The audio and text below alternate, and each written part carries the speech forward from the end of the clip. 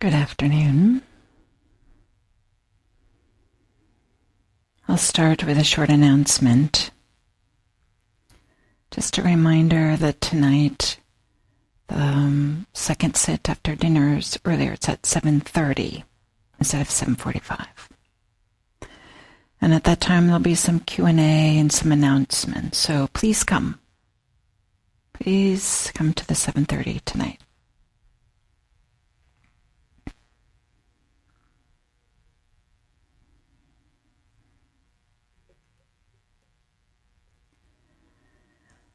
So the Buddha offered it's a powerful teaching. Turns out to be pretty straightforward and something that we already know. And maybe that's what makes it powerful, is because it points to something that we already know and recognize. And maybe it's been implicit in what Anushka and I have been teaching, but maybe I'll just say explicit. Is that there are causes and conditions for what arises. And that includes causes and conditions for feelings of contentment, feelings of well-being, feelings of ease, feelings of peacefulness. These are an integral and an important part of our lives. Integral and important part of the path of practice. Sometimes we hear these teachings about anicca, dukkha, anatta. We think like, oh, it's all about suffering. What a bummer. It's true, right? We have suffering in our lives, but we also need some well-being and contentment and gladness, joy, happiness. Of course. And part of the reason why there's these teachings about suffering is so that we could get a little more savvy about suffering and what is it that's taking away from the well-being and contentment, peace. And so part of this practice is to discover for ourselves what are some of these causes and conditions that support suffering, dukkha? What are some of these causes and conditions that support sukha? There's a reason why these words rhyme. But I won't give you a Pali lesson now, but I'll just dukkha, sukha, suffering and happiness. Both important. Just to know like what's giving rise to them. And then it's not enough to just simply know or, understand, have this cognitive understanding or something that we arrive to through discursive thinking, but we're to like experience for ourselves. Oh yeah, I recognize going down this way doesn't really lead to more ease. But this way does. And Anushka, I appreciated last night when she said, and then you watch this slow train wreck happening when you said like, oh, I know this doesn't lead to happiness, but I'm doing it anyway. This is part of the practice. There's a way, it just takes time and this repetition to undo a lifetime of a pattern that's been created and reinforced. But don't underestimate every time we notice has an impact. We notice that this doesn't lead to well-being, this leads to more difficulties. This is exactly how the path unfolds. You're not doing it wrong if you can see yourself going down this way and yet it just leads to more suffering.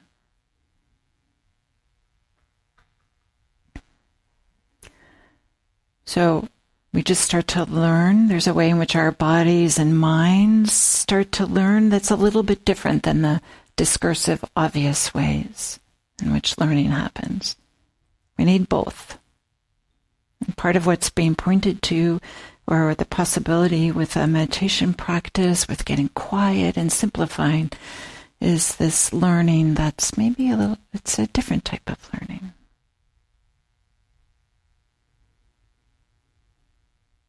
And so in this way, right, the Buddha isn't proposing some abstract philosophical treatise that you have to adopt and believe, but the real encouragement here is to experience of this phenomenological way, like this, to know, to understand things not just by discursive, but to have it true in your experience.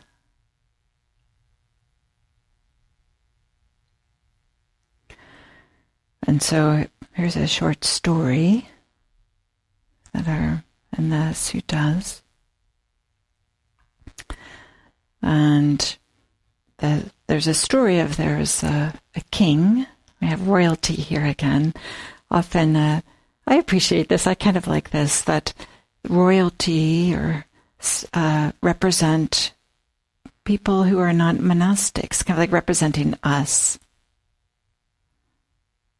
In some ways, right, all the pleasures we have available to us today compared to, thousands of years ago might be considered royalty. So there's this royalty who renounced when he was older, renounced being the leader and instead became a monastic. And while he was meditating, he would be saying, "Oh, what happiness! Oh, what bliss!" And he would be saying this even if he was just outside under the trees or in this very simple hut. He would be saying out loud, sitting there with his eyes closed and vocalizing, "Oh, what bliss!" And the other monks would hear him. And we can imagine maybe they got a little annoyed and they talked amongst themselves, "What's up with Bhadia?" And they had decided, okay, well, surely he must be remembering, he must not be meditating and just be thinking about when he was the royalty and like all what was available to him, and that's not right. He should be meditating. So they went and told the Buddha. So then the Buddha goes up to Bhadia. This is his ordination name, Bhadia. And asks him, "Is it really true, Bhadia, that even in the wilderness or at the foot of a tree or in an empty dwelling you frequently express this heartfelt sentiment? Oh, what bliss!" "Yes, Venerable Sir, I do." "But why do you do this?" "Formerly, when I was the king ruling the land, my guard was well organized. Within and without the royal compound, and within and without the city, and within without the country. But although I was guarded and defended in this way, I remained fearful. I remained scared. I remained suspicious.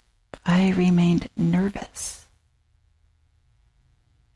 But these days, when I'm alone in the wilderness, at the foot of a tree, or in an empty dwelling, I'm not fearful, I'm not scared, I'm not suspicious, I'm not nervous. I live relaxed, unruffled, surviving on alms, and my heart free as a wild deer. It is for this reason that even in the wilderness or at the foot of a tree or in an empty dwelling, I frequently express this heartfelt sentiment, oh, what bliss." This was the opposite of what all the other monastics around him were thinking. It's when this king had simplified his life is when he found happiness. It was, even though he had everything, he also felt like he had more to lose. And he had to take care of all the people guarding it, make sure that they guarded it. And wow, I mean, you can only just imagine what it must be. It's like a whole country. But this simplifying turned out to be like, oh, what a relief. I love this word. He lived unruffled, relaxed. So this practice is not about getting more and more and more. Right? This movement is about this kind of like letting go and this simplification, this kind of opening up and letting go, letting go. So it's not acquiring. We talk about cultivation, we talk about developing in this practice, so some wholesome qualities. But it's not like getting meditation badges, like merit badges, I think like the Boy Scouts and Girl Scouts sometimes do. It's not like getting these things that we can say, oh, okay, I did that, I got this. It's more about like this sense of cultivating or developing. And maybe I'll highlight that retreat centers provide simplicity for a reason. Your room's pretty simple. Meals, pretty simple. Options of things to do here, pretty simple. Sit, walk, eat, sit, walk, right? There's a reason. Because it can support this sense of letting go. It supports a sense of you don't have to be maybe protecting so much or remembering what exactly to do. But there's this way that there can also be, when things are a simplicity, there can be also a sense of relief. Putting things down. Because it's so easy to complicate our lives. It's so easy, and there's a whole society, and there's so many industries that are out there helping you complicate it as complicated as you like to get, and encouraging you to complicate it in so many different ways. Any way you can imagine.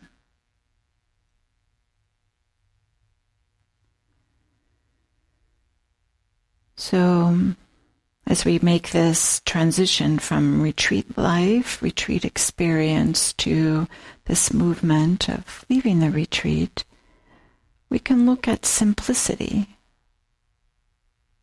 as something that can help us with this integration, something that we can take with us.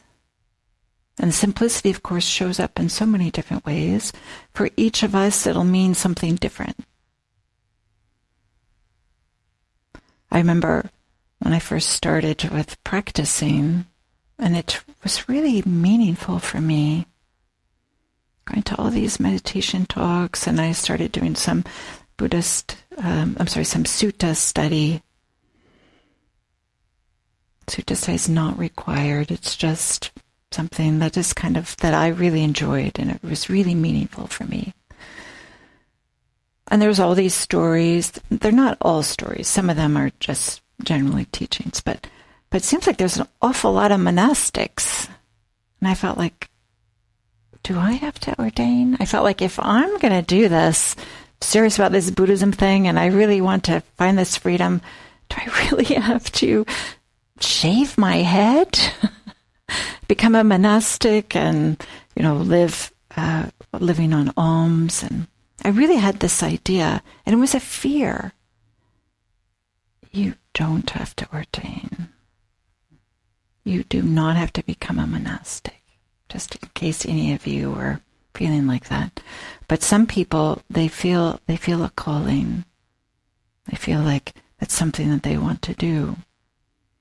So if this is something that calls you, but if it's not something that calls you, but instead frightens you, you don't have to do it. There are plenty of people out here that are as lay people, Anushka and I, right, who have found our the Dharma being a central part of our lives. You don't have to become a Dharma teacher. There's a way, and whatever your life is that you're doing with the Dharma can really be an integral part of your life. And one way is this simplification. Because there's a way in which we can just notice that being present with whatever's happening, whether it's we're in a conversation with others, whether we're taking care of our family, taking care of ourselves, whether we're just be present, whatever it is we're doing, that has a quality of simplicity. I'm just here cooking this meal, chop, chop, chop with the carrots. I'm just here talking, I'm feeling my feet on the ground, I'm being present, I'm listening, but I'm still present, I'm hearing what the other person is saying, I'm not rehearsing exactly what I'm going to say, I'm just going to be here with what they're saying. And maybe allow a moment of pause. It's not the usual way we always speak, but before I speak. This is a way to simplify. Mindfulness of the body. Wow. This is a way that we can help us stay grounded and present and simple. And as a way to bring mindfulness of the body as we leave the retreat container and go back to whatever is waiting for us when we leave here. Sometimes I'm often recommending just, if you can't be present for anything else, maybe you can bring mindfulness to the sensations of the feet. This often is so simple, and it's literally and maybe figuratively can help us feel grounded. Because have you noticed it's the mind, right, that we can get lost into all these thoughts and all these complications and stories and all this incessant planning. And maybe I'll say planning is helpful, like we need to do this and we need to solve problems and we need to think about things. Of course we do. I'm not saying don't do this, right? That would be ridiculous. Planning, solving problems, figuring things out, remembering the grocery list. These things are really important, and we need to do them. They're helpful until they're not. There's a way, right? We just find ourselves rehearsing and going through it over and over and over. This is what our minds do. So we can just recognize when there's this sense of just going over and over and over. It's no longer helpful to, okay, I got to remember to pick up some milk and some bread on the way home. Or rehearsing again and again and again the planning that we're going to do. Maybe it's helpful sometimes, but just notice when it has this quality of being done again and again. Or when there's like this explosive quality of thoughts, like, wow, there's like a whole novel that we write in our minds, based on the discomfort in the knee, because it reminds us of that bicycle accident that we had when we were young, and like, I wonder whatever happened to that kid that I used to play with, and they seemed pretty smart. Maybe they're doing this now. Maybe I'll remember to look them up on Facebook when I get back, and, like all this stuff, right? And then a whole story happens. It turned out that the Buddha had a word for this. It's called papancha. I kind of even like this word, papancha. Sometimes it gets translated as mental proliferation, this, like I said, explosion of thinking, or maybe this propagation of thinking, or this ideas that kind of lose touch with reality and just go on and on. And part of meditation practice is to just become a little bit sensitive to this experience of papancha, to recognize it, but also to notice the feeling of it. then notice what is it like when we're completely lost in our minds, the head, no longer present, no longer necessarily so aware of what's happening. And is there a way that we can notice and come back to whatever we can come back to in that moment? Maybe it's just feet on the ground. Maybe mindfulness of breathing or mindfulness of the body isn't even available at that time. You just come back, feet on the ground.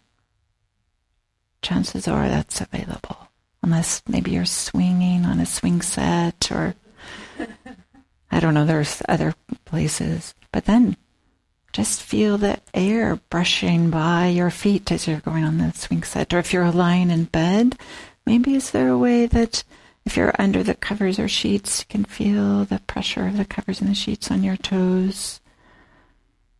Whatever it is, there's something about bringing mindfulness to the feet that can be really grounding and stabilizing. So that's one way. So to notice this greater sensitivity to when papancha is happening. And then to come back to whatever's readily available. Feelings on the feet or some sensations in the body. This is a way that points to simplicity rather than the complications, all the variations that are happening in the mind. Just come back here, the sensations of the feet. It interrupts the momentum. I've been talking about this a lot, right, on this retreat, kind of like interrupting the momentum and coming back. So that's part of simplicity. But simplicity also is part of this, a larger part of the Buddhist practice.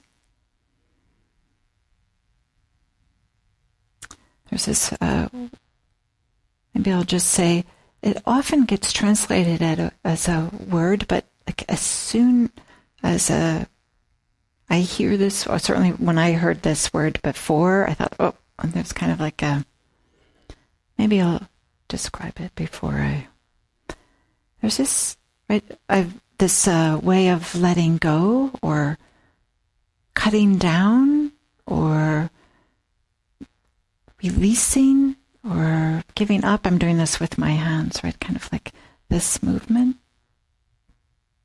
And we can think of it as like there's a way in which we can be with our experiences, that way that we can hold on to things, which is really like making a fist around whatever this is, an actual object, a view, a relationship, a person. We can be holding on really tightly. So whatever this striker represents.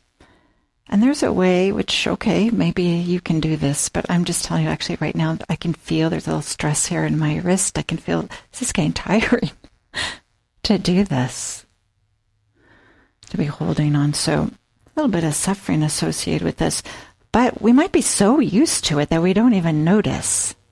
Holding on, holding on, holding on.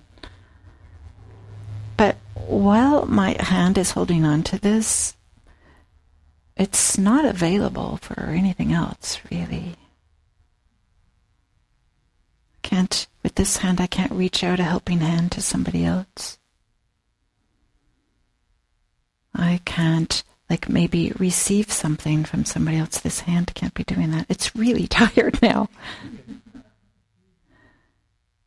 So, is there a way that we can do something like this? Just open the hands, the palms up. The fingers are no longer clenched around this. Still have the striker in my hand. It's just a different way to hold the striker. It's not tiring. Maybe there's a way that it's even a little bit easier to put down. Here's the beauty of this. What's being pointed to with this practice is we don't have to get rid of everything, whatever this striker represents. We're just going to hold it in a different way. And holding these things in a different way makes it easier to put down and maybe pick up something else that's needed. So this is a way in which we're shifting from this holding to with an open palm. Not because, I don't know, we think that we should. It's because there's more freedom this way. There's more ease. There's more peacefulness to just hold something this way.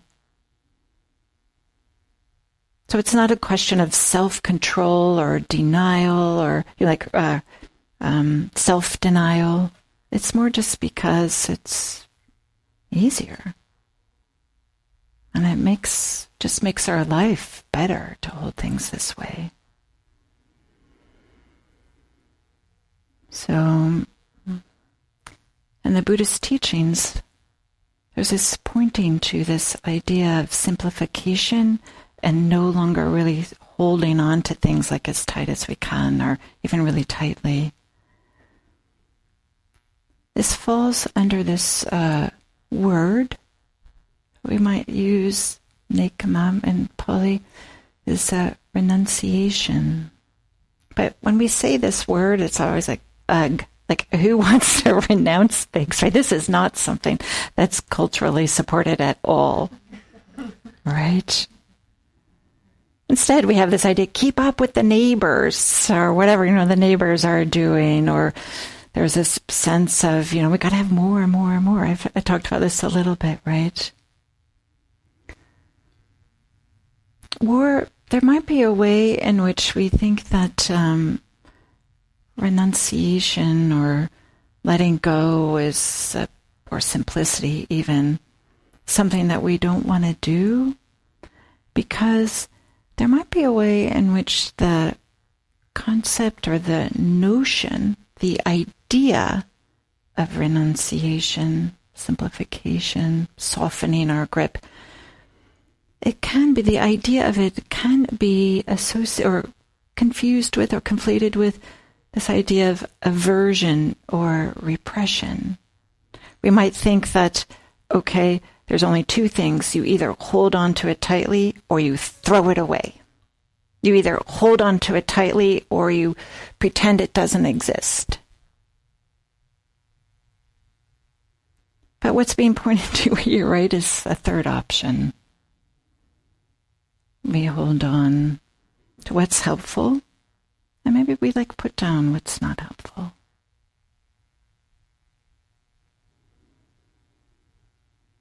So another reason why this whole idea of renunciation might just not feel right, or we might feel uncomfortable with it, is because it often gets confused with this ideas of good and bad, or purity and impurity, or something like this. And so there's this sense in which we confuse the renouncing of the clinging. The grabbing, the holding is what's being renounced. It's not the objects themselves necessarily. We might discover that actually we don't need another striker. But there's a way in which we might think that we have to let go because the objects are pure or the objects are impure. Instead, we're looking at the way that we are interacting with the objects, the way that we're holding them. That's what's being pointed to. And then maybe another way, when we hear this word renunciation, might feel like, no, thank you. Which is okay, you're allowed to do that. But letting go can be frightening.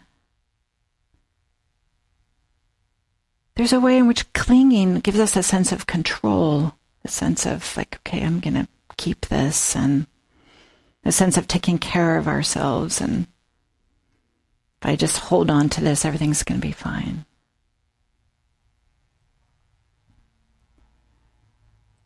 Can we honor that and respect that? It can be frightening.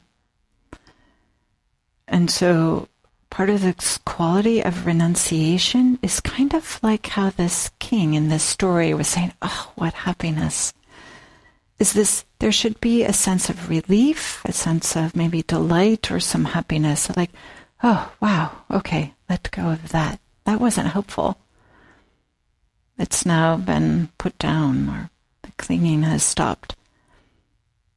If it feels like somebody has to pry your fingers off, maybe it's not the time. Maybe it's not the right object to let go of at that time. Right? This is a movement towards simplicity. This is a movement towards well-being. It's not a movement of trying to beat ourselves up and do the most difficult thing or something like this. There's a way there can be this oppressive feeling like, oh, I can't have this. No, that's not the direction we're going. Instead, renunciation is a movement of the heart. It's not a form of denial or asceticism.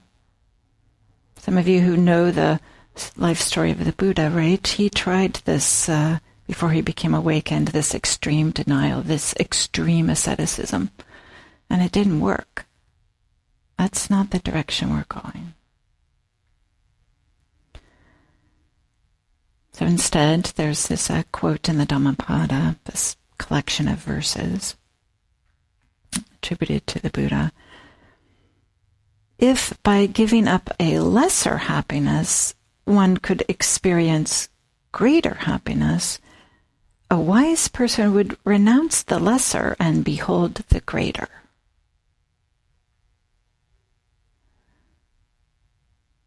So when I was growing up, my parents, as a way to kind of, as a treat for me and my brother, we would have chocolate, Hershey's chocolate they would give. And I liked the Mr. Good bar. My brother liked just the plain Hershey bar. And this was like a real treat that we would have chocolate. It was like on special occasion or something like this. Particular settings. And it wasn't until my early 20s that I tasted chocolate from Belgium. So I tasted Belgian chocolate. Belgian chocolate. Phew. I don't ever get these words right. Wowee.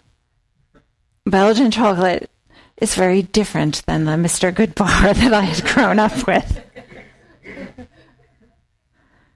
It wasn't a hardship for me to give up eating Hershey chocolate.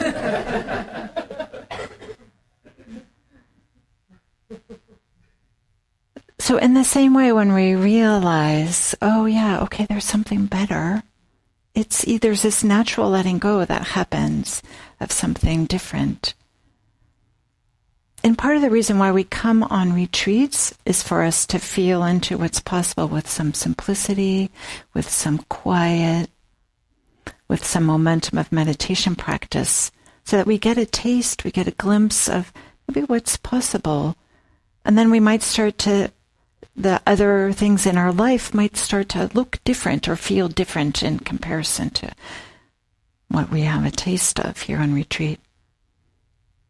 But I also want to say, sometimes on retreat there's so much dukkha that we're happy to get off of retreat and we're not ever going to go on one again. My very first retreat was awful. And I swore I would never go on retreat again. Absolutely. It was only through serious peer pressure that I went on a second one. And then my first long retreat, really long, months long, I wrote a note. Dear future self, I literally wrote this. Never go on retreat again. Here I am. It turned out not to, it's how it was. But, months later I could see the fruits of what happened, and it was really meaningful. So I'm talking about, sometimes here we touch into something beautiful, and some retreats we touch into a lot of dukkha. I want to normalize that. And maybe some retreats are a complete mixture. And it's often not until months later, or maybe, we don't know how long, that we really start to understand or appreciate something, maybe a new understanding or something, whatever it is, the fruit. I'm using this general word, the fruits of the retreat.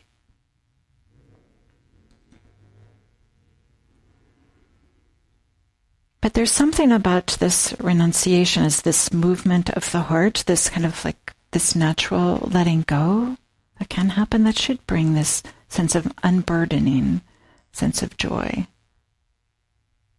Maybe you don't have to, like the king, oh, what bliss, while you're meditating, right? Maybe it's not that extreme.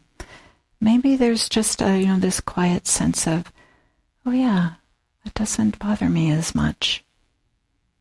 I used to, when the people in traffic would cut me off, I used to yell at them, and now I realize I'm not yelling as much. That's how it starts.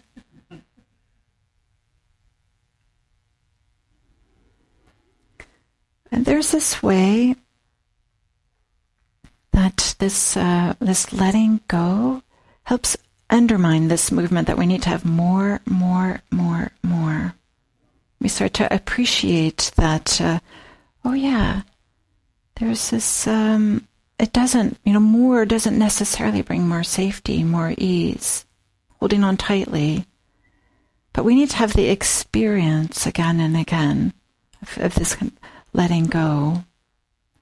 Because there's a way that getting this more and more and more, that's implicit and rarely clearly seen, is this sense of lack that's getting reinforced by this, I'm trying to get more experiences, more objects, more anything. There's this, it supports this sense of I don't have enough, the sense of insufficiency we don't notice, that's often completely unseen. And we have this entire billions of dollars spent on advertising, marketing, to make you feel like you don't quite have enough.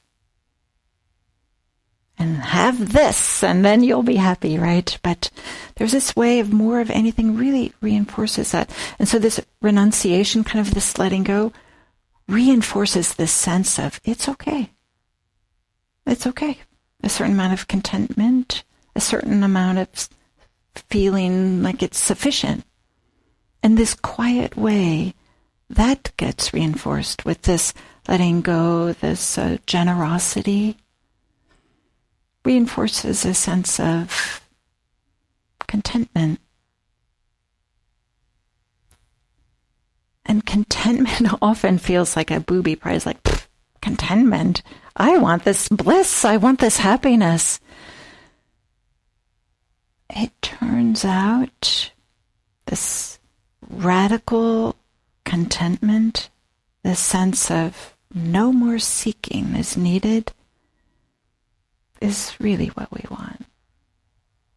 To put down the seeking. And so this letting go really supports that sense of contentment. Contentment supports letting go, right? They definitely are together.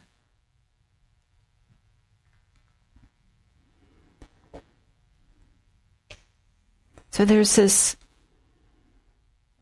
maybe I'll share this poem, this short poem.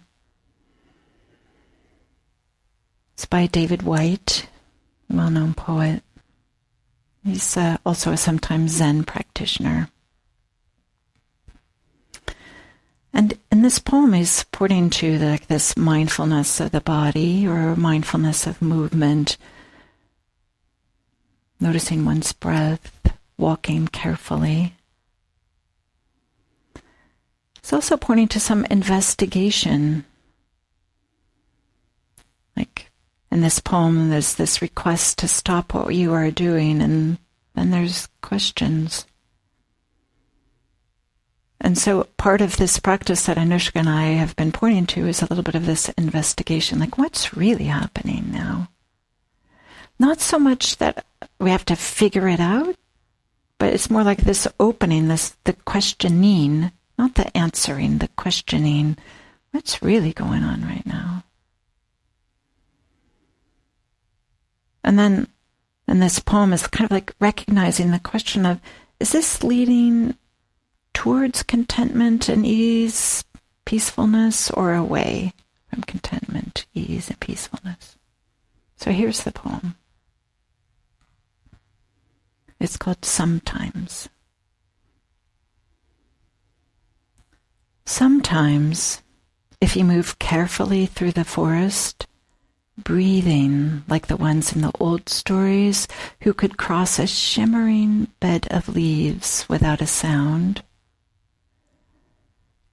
you come to a place whose only task is to trouble you with tiny but frightening requests, conceived out of nowhere, but in this place beginning to lead everywhere. Request to stop what you are doing right now and to stop what you are becoming while you do it. Questions that can make or unmake a life. Questions that have patiently waited for you, and questions that have no right to go away.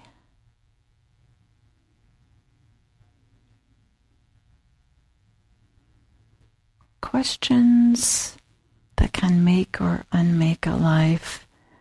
Questions that have patiently waited for you. Questions that have no right to go away. So then David Whyte, he writes a little bit about this poem, and I appreciate so much. He says that this poem is an encouragement, like for this stopping what you're doing so that you can drink from a deeper well. So that you can drink from a deeper well. And maybe this well has some questions.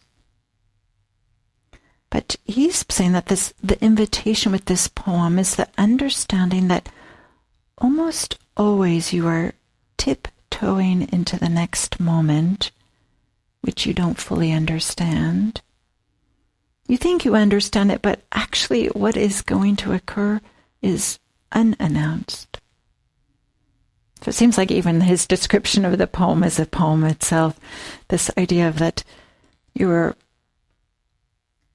the understanding that almost always you are tiptoeing into the next moment, which you don't fully understand. You think you understand it, but actually what is going to occur next is unannounced.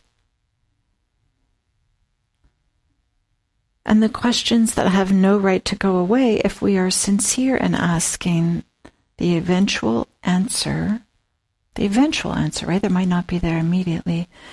The eventual answer will give us both a sense of coming home and as well as a surprise. The eventual answer, a sense of coming home and a sense of surprise. So this is different than figuring everything out. It's maybe honoring and respecting the activity of questioning. And to recognize that stopping what you're doing so that you can drink from a deeper well. And the stopping what we're doing is another way maybe to say simplifying, or maybe there's a sense of renunciation. Like, okay, I don't need to do this right now, or I don't need to hold on to tight this right now. And then with that will come some spaciousness, and literally and figuratively in the mind and the body and our physical space. And there's a way in which our lives are so often they're crammed full of literal stuff or things that we're supposed to do. And there's a way that there's a part of us that yearns for this spaciousness. There's a way, and sometimes we just feel burdened by all this weight and pressure of the busyness and the objects and the chasing around, and because everything we have somehow needs to be taken care of in some kind of way. So this renunciation helps support some of this spaciousness, and it also helps support some of this sense of confidence, because sometimes our lack of confidence is where we have this lack in this confidence in our ability to feel okay, because we are not feeling okay is wrapped up in our connection with things and goods and acquiring. Maybe we feel like we don't have enough confidence to get enough stuff, or there's a way in which kind of letting go is a way also kind of builds confidence that we can be okay, less dependent on the outer circumstances, less dependent on having everything be precisely right, or the right objects, the right whatever, right people, the right apartment, the right job, the right car.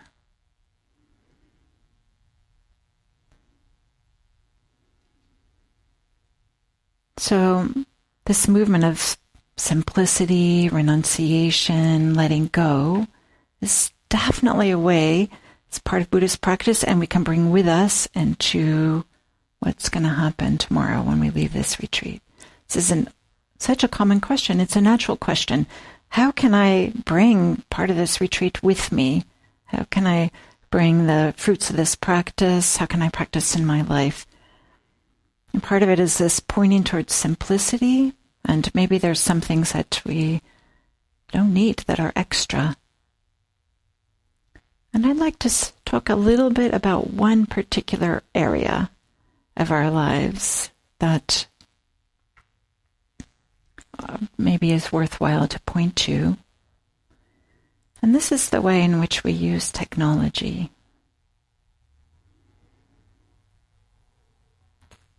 I love technology, don't get me wrong, right? Many of us probably do. When I put together my talks, you see I have up here, I have notes, and I've gotten pretty savvy with these word processors, and I have okay, this is the heading, and this is a subheading, and bullets, and page numbers, and I have this whole thing down, right?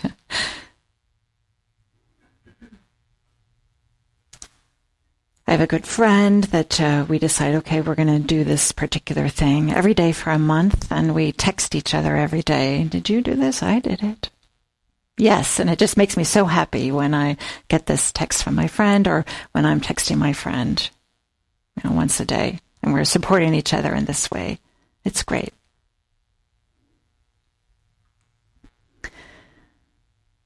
Sometimes I use my phone in a way that's not so helpful.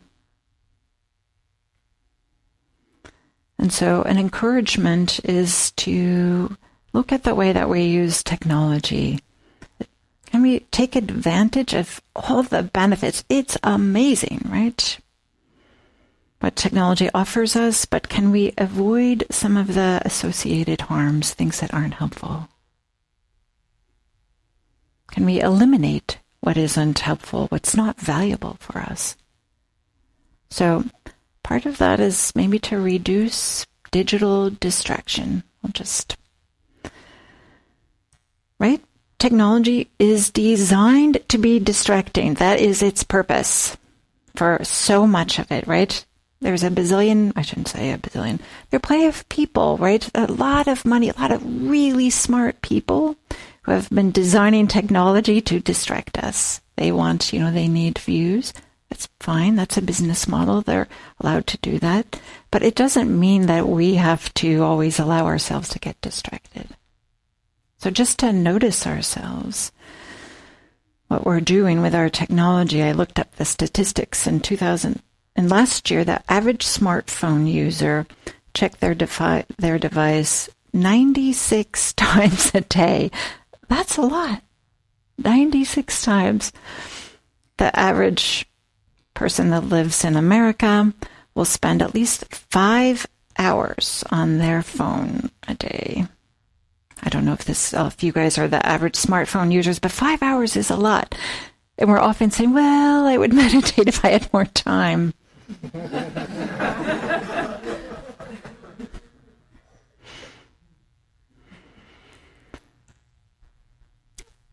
And 85% of smartphone users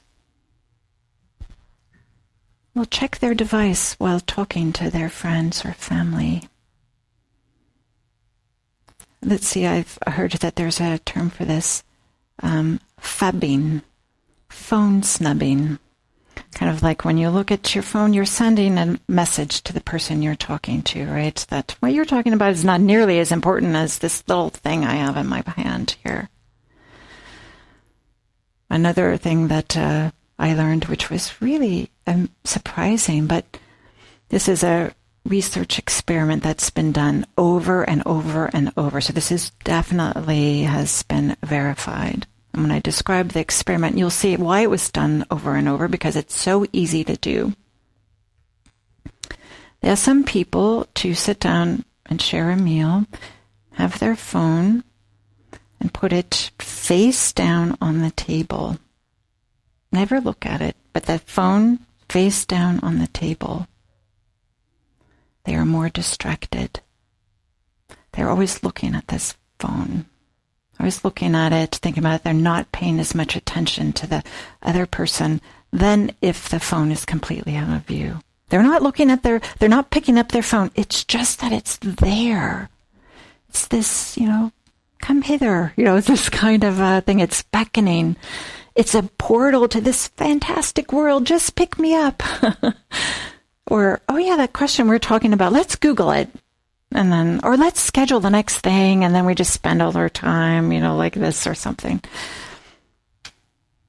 So just an invitation, if you're going to be with somebody else, put the phone just out of view.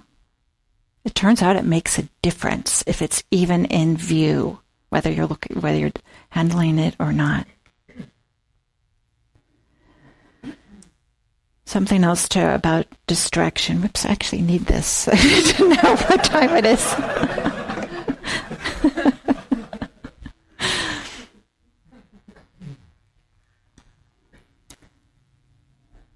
Maybe there's some apps on your phone that are particularly sticky, that you just find yourself, you want to be looking at them. What would it be like if you uninstalled them? You can install them later, but just to have an experiment, what would it be like to uninstall these? I set my phone so that it's black and white, only black and white, every 100% black and white for most of the time, and there's only certain hours of the day in which it's in color. Turns out this makes a difference. It's, they've done so many studies on which colors are the ones that are the most enticing and distracting.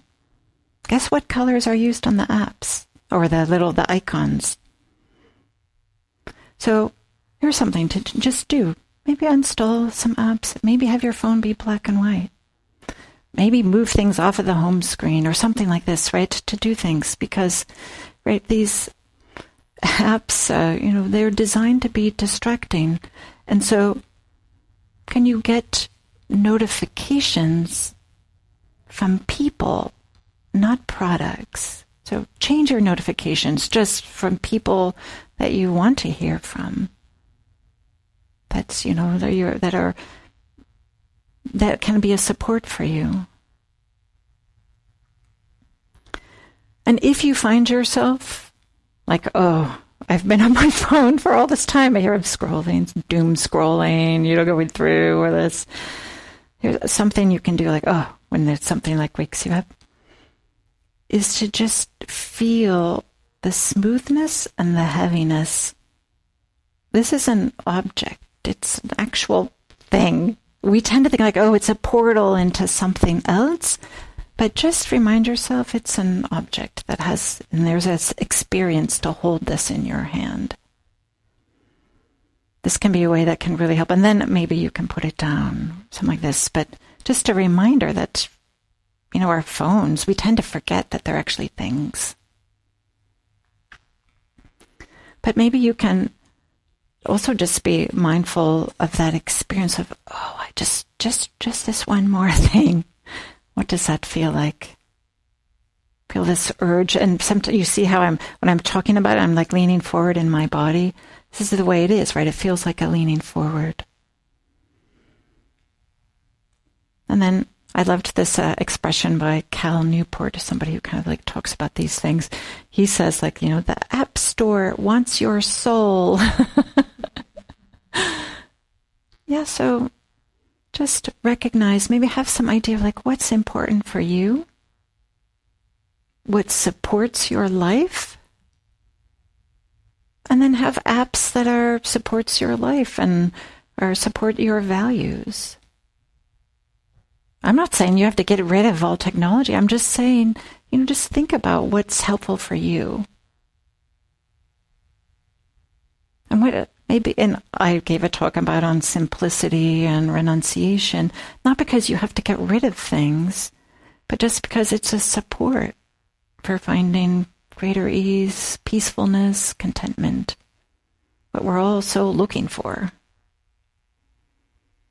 So each of us will make our own decisions, what makes sense for us, for our lives regarding our phones or our technology.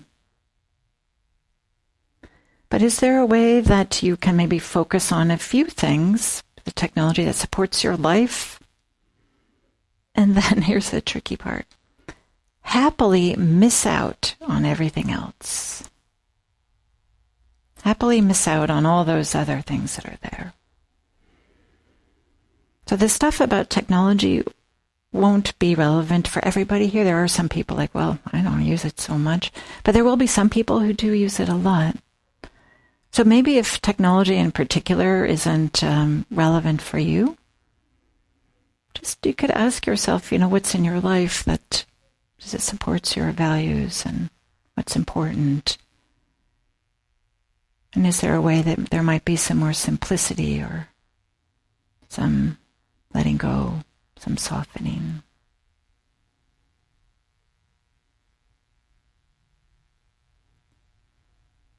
And just ask ourselves, does this really make me happier? Does it really make me more productive in a way that supports my life?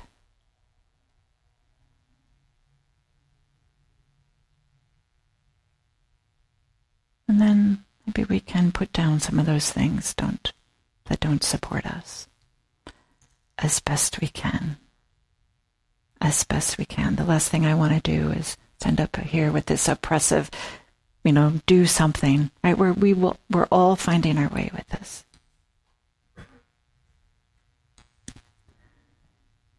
So let's sit just for a minute or so.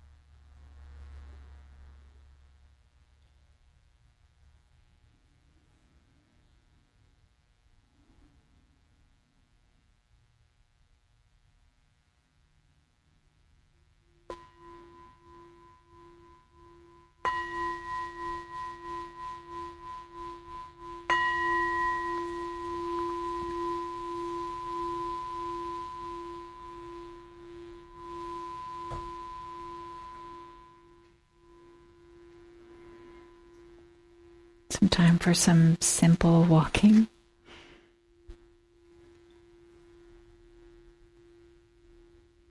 And then I'll see you back here at 7:30.